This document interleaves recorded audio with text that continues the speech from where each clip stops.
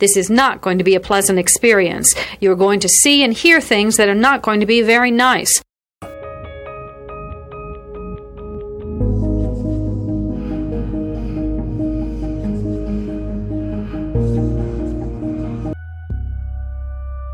Experts divide serial killing into two general types, organized and disorganized. An organized killer brings everything he needs to complete the murder. A disorganized killer improvises. Begin.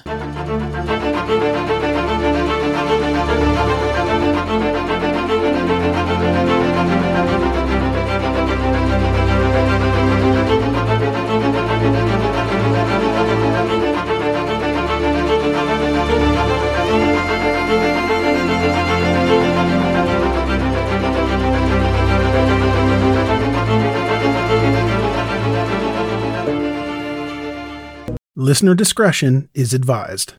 Mom deserves the best, and there's no better place to shop for Mother's Day than Whole Foods Market. They're your destination for unbeatable savings, from premium gifts to show-stopping flowers and irresistible desserts. Start by saving 33% with Prime on all body care and candles. Then get a 15-stem bunch of tulips for just $9.99 each with Prime. Round out Mom's menu with festive rosé, irresistible berry chantilly cake, and more special treats. Come celebrate Mother's Day at Whole Foods Market. This episode is brought to you by Shopify. Whether you're selling a little or a lot, Shopify helps you do your thing, however you cha-ching. From the launch your online shop stage, all the way to the we just hit 1 million orders stage. No matter what stage you're in, Shopify's there to help you grow. Sign up for a $1 per month trial period at shopify.com/special offer, all lowercase. That's shopify.com/special offer.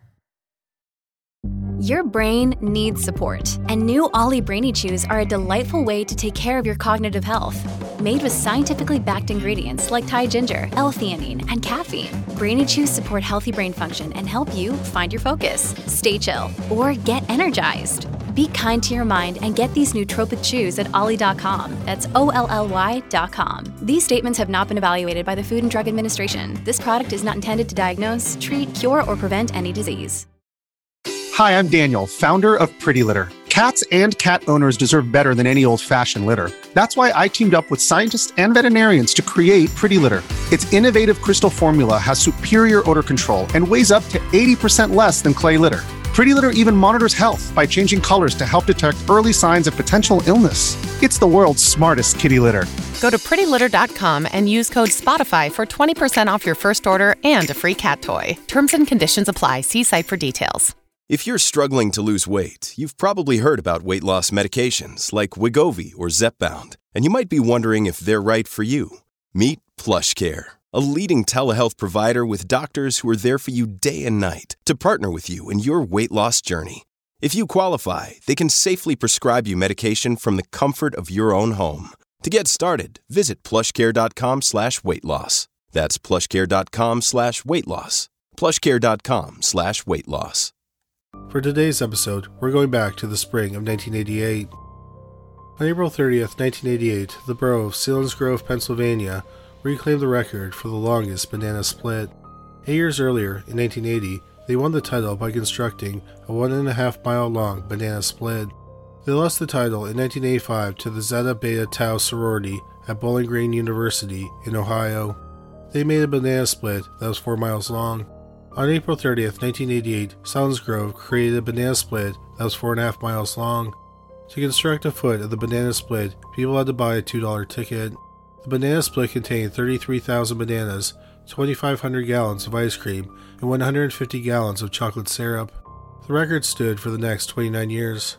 Then on March 25th, 2017, the town of Innisfail, Australia, beat Selinsgrove's record by constructing a 4.97-mile long banana split. Innisfail currently holds the record. In early May 1988, there were 2 major art sales at auctions. Jackson Pollock's Search was sold to a Japanese art dealer for $4.8 million. It was Pollock's last work on canvas. At the time, it was a record for contemporary art sold at an auction. The other major sale was Diver by Jasper Johns. On May 3rd, it was sold at auction for $4.2 million. It was purchased by Norman and Irma Brahman, who are the owners of the NFL team, the Philadelphia Eagles. The painting is currently at the Museum of Modern Art in New York, but it is not on display. The Pacific Engineering and Production Company of Nevada chemical plant, known by the acronym PEPCON, was located in Henderson, Nevada. The plant was about 10 miles from Las Vegas. It was one of two plants in the United States that manufactured ammonium perchlorate, an incredibly unstable chemical used in rocket fuel. After the Challenger explosion in 1986, shipments of the chemical were suspended, so there was a stockpile of 6 million pounds of the chemical at the plant. On May 4, 1988, a welder's torch started a small fire in the plant. Unfortunately, the fire spread quickly, and it led to 7 explosions. The last explosion registered 3.5 on the Richter scale. It caused damage within a 10-mile radius. It was the largest accidental civilian explosion in the United States. 2 people were killed and 372 people were injured. On May 6, 1988, the #1 movie at the American box office was the police drama Colors, directed by Dennis Hopper. The #1 song was One More Try by George Michael. Here is a quick word from our sponsor. We take this few seconds off to inform you, our valued loyal listener, about the best health and fitness podcast shows from the Nespod Studios. Join us as we give you the best of the best health and wellness updates you can rely on for the treatment of chronic health problems. Classic functional medicine back to basics health tips and special updates from the best doctors in the United States of America. Check out this health and wellness podcast shows. Explore Health Talk Weekly, Healthy Lifestyle Matters, Excellent Health Digest, Healthy and Free Daily, and last but not least, Weekly Health and Fitness Corner. Also, check out Nasty Boy CC, the truest story never told fiction podcast, for that real life on the go experience with the 27-year-old golden boy, who made our guest invite #1 list. He tells us about his story as it happens in real time and in real life. It's Nasty Boy CC, the truest story never told. Go get a load of that happiness, because happiness is healthy as we know it. Join us every week as we continue to provide you the best of health and fitness wellness updates from around the globe. Enjoy the show.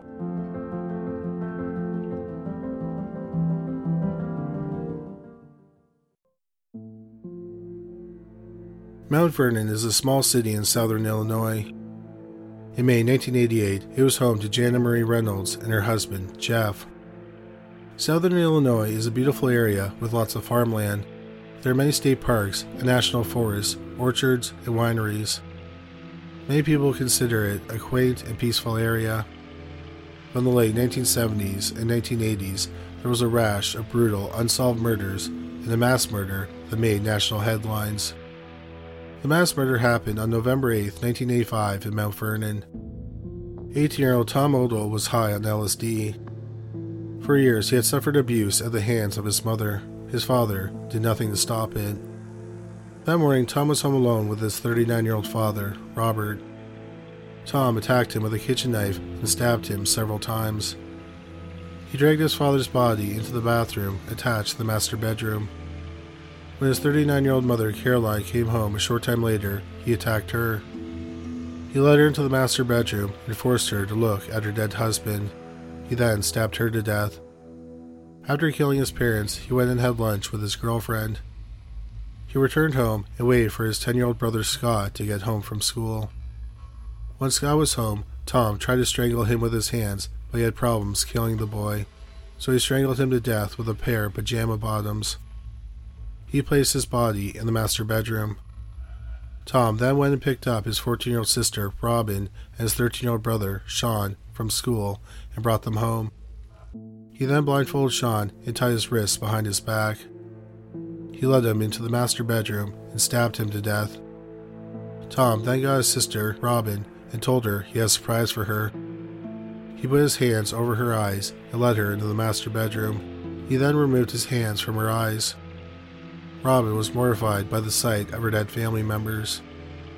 Tom then stabbed her to death. Tom was arrested shortly after the murders. In 1986, he was convicted of 5 murders and he was sentenced to death.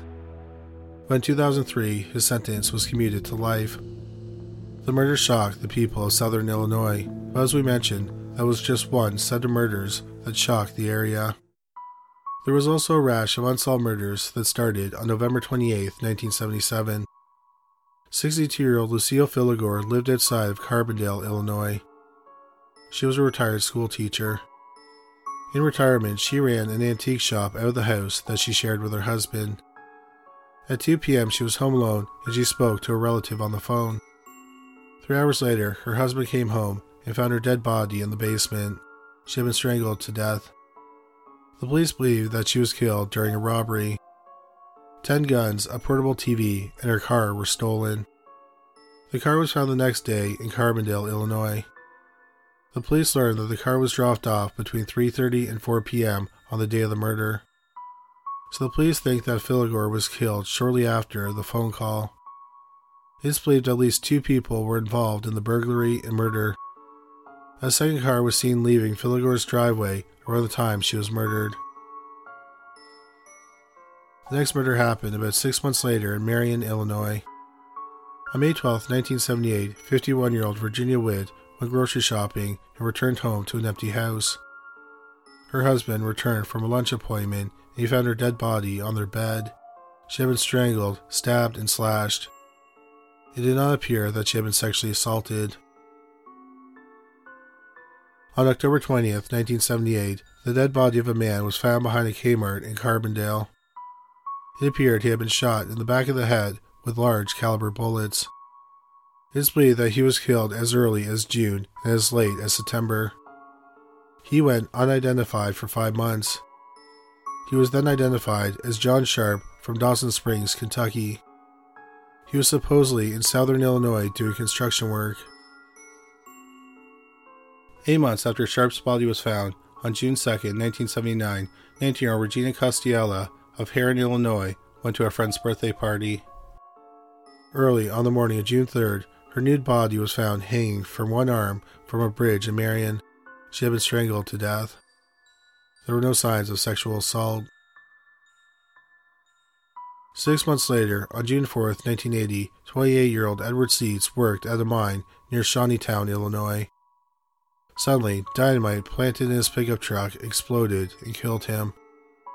The police had a suspect, but he was never charged.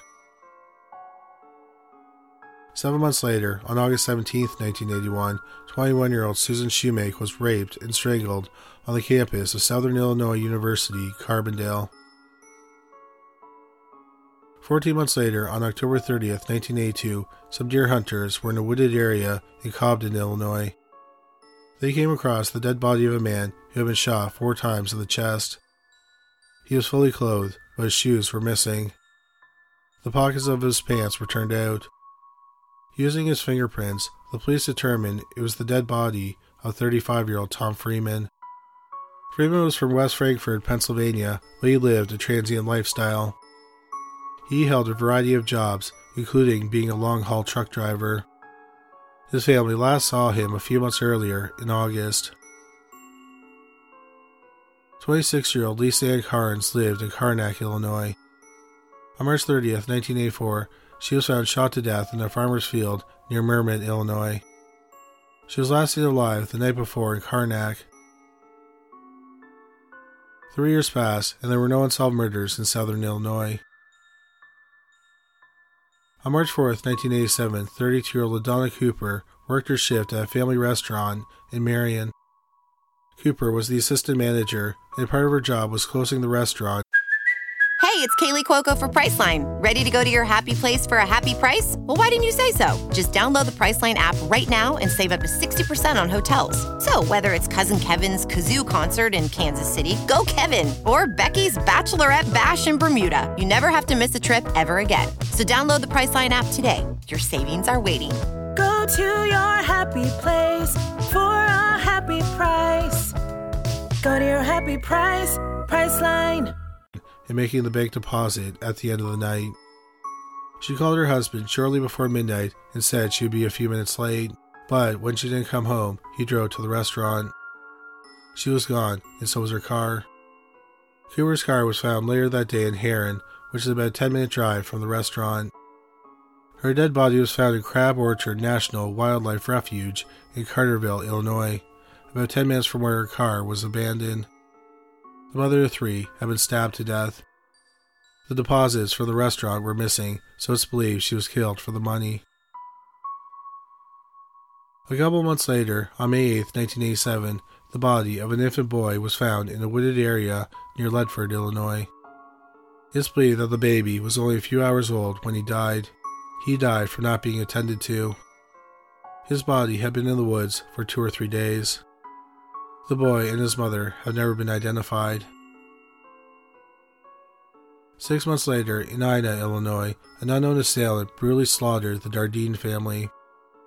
This crime is so horrifying that many people who know about it, including myself, consider it the worst crime they have ever heard of. If you want to know more about it, please look it up, because it's too gruesome to talk about here.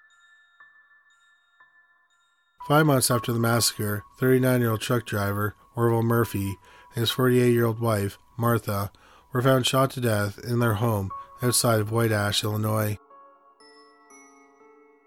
Just over a month later, on April 22, 1988, 82-year-old widower and retired coal miner Joe Bowman was found shot to death in his White Ash home. He had been shot once in the head.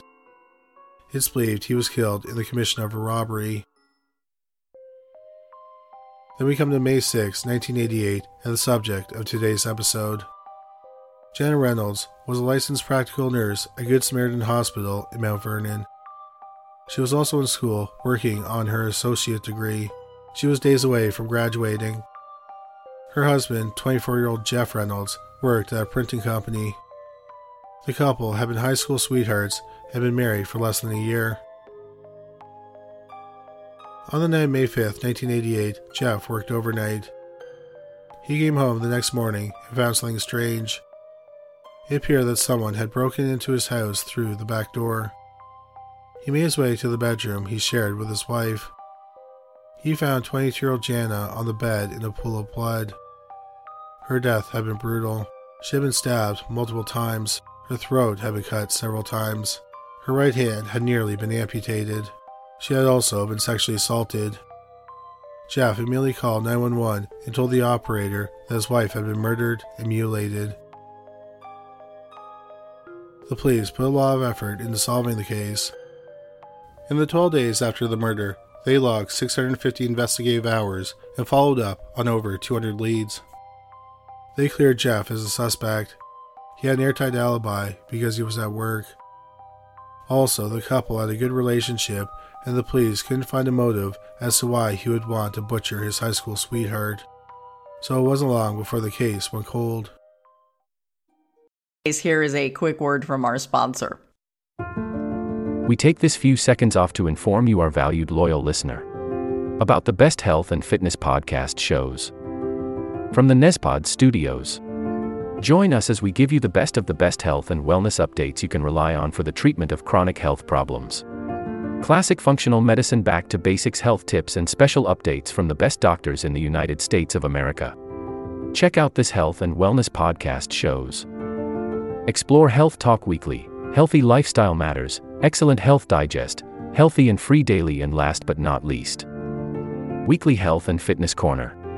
Also, check out Nasty Boy CC, the truest story never told fiction podcast, for that real life on the go experience with the 27-year-old golden boy, who made our guest invite #1 list. He tells us about his story as it happens in real time and in real life. It's Nasty Boy CC, the truest story never told. Go get a load of that happiness, because happiness is healthy as we know it.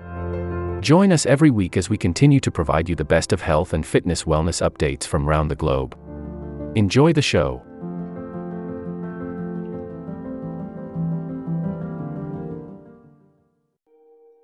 Unfortunately, the murders in southern Illinois continued. A month after Jana's murder, there was another murder in Mount Vernon. On June 19, 1988, 61-year-old Jean Harshbarger's house caught on fire. Harshbarger died from smoke inhalation. The fire marshal determined that the fire was intentionally set. Harshbarger's son lived with him, and he believed that the fire was started to harm him. 78-year-old Clinton Moglin operated a grocery store and service station in Pulaski County, Illinois. He was stabbed to death in his home. After that, the rash of unsolved murders in southern Illinois ended. People thought that one person may be responsible for several of the murders, if not all of them. Because of the gruesome nature of the murders of the Dardine family, there were rumors that Satanists were behind at least some of the murders, or different killers may have committed each murder or mass murder. Unfortunately, the cases, including the murder of 22-year-old Janet Reynolds, all went cold. 13 years passed after Janet's murder, and many things had changed. In August 2001, Janet Reynolds' case was reopened. Forensic experts examined her pajamas with a special light not available in 1988. They found 23 stains on it, and a DNA profile was created. Using the DNA, they were able to eliminate several prime suspects. Next, the police went through old case files to see if there were similar attacks in the area. On October 22, 1991, a woman who lived in Mount Vernon was home alone. A man broke into her home and attempted to rape her. However, she was able to fight him off. He told her that if she told anyone about the attempted rape, he would kill her. Nevertheless, the woman decided to report the attack, but no arrests were made.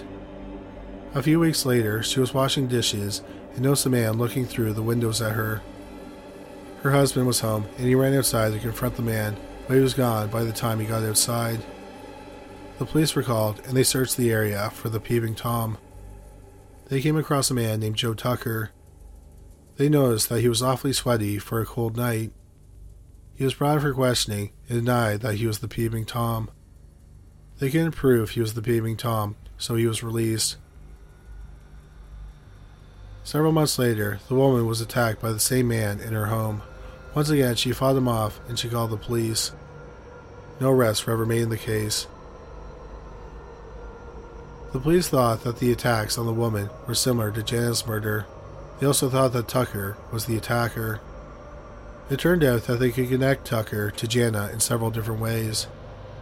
When Janet was 16, she worked at a fast food restaurant for several months. Tucker was a cook at the restaurant during that time. Secondly, Tucker was seen in the area of Janet's murder around the time she was killed. He was even questioned about the murder and denied having anything to do with it. He voluntarily gave hair samples from his head. They were compared to hair samples found at the crime scene, but they weren't a match. But the forensic experts said that Tucker couldn't be eliminated as a suspect because it was possible that the hairs at the crime scene may not have come from the killer's head. The hairs found at the crime scene could have been pubic hair. At the time, it wasn't possible to compare head to pubic hair to tell if they came from the same person. It turned out the police still had Tucker's hair in evidence. A DNA profile was created from the hair and compared to DNA found on Janet's pajamas. It was a match. In May 2002, when Tucker's DNA was matched to the stains on Janet's pajamas, he was living in Springfield, Missouri. The police arrested 38-year-old Joe Tucker at his workplace. They interrogated him, and he denied knowing anything about the murder. The following clips of the interrogation are from cold case files, and it may not be the complete conversation.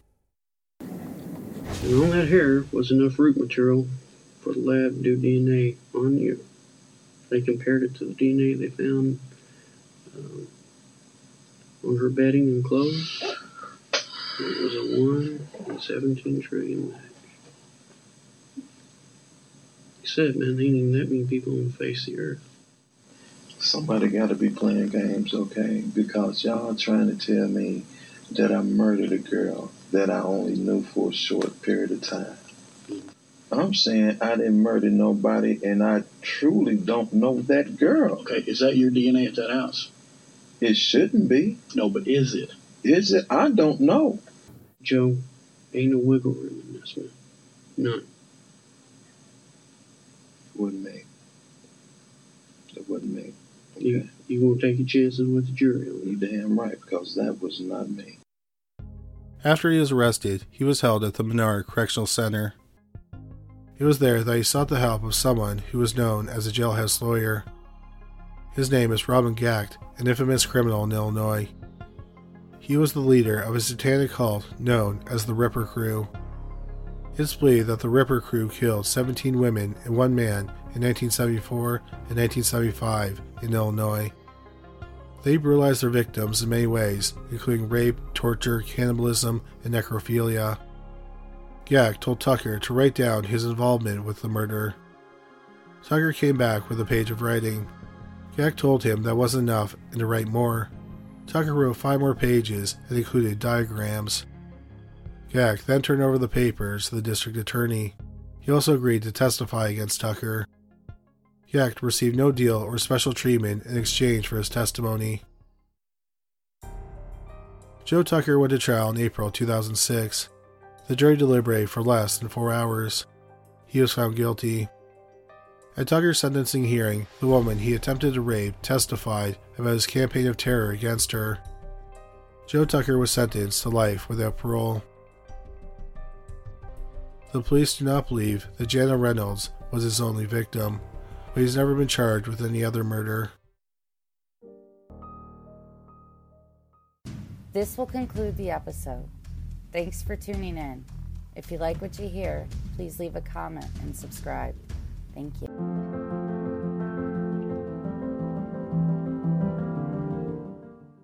This will conclude the episode. Thanks for tuning in. If you like what you hear, please leave a comment and subscribe. Thank you.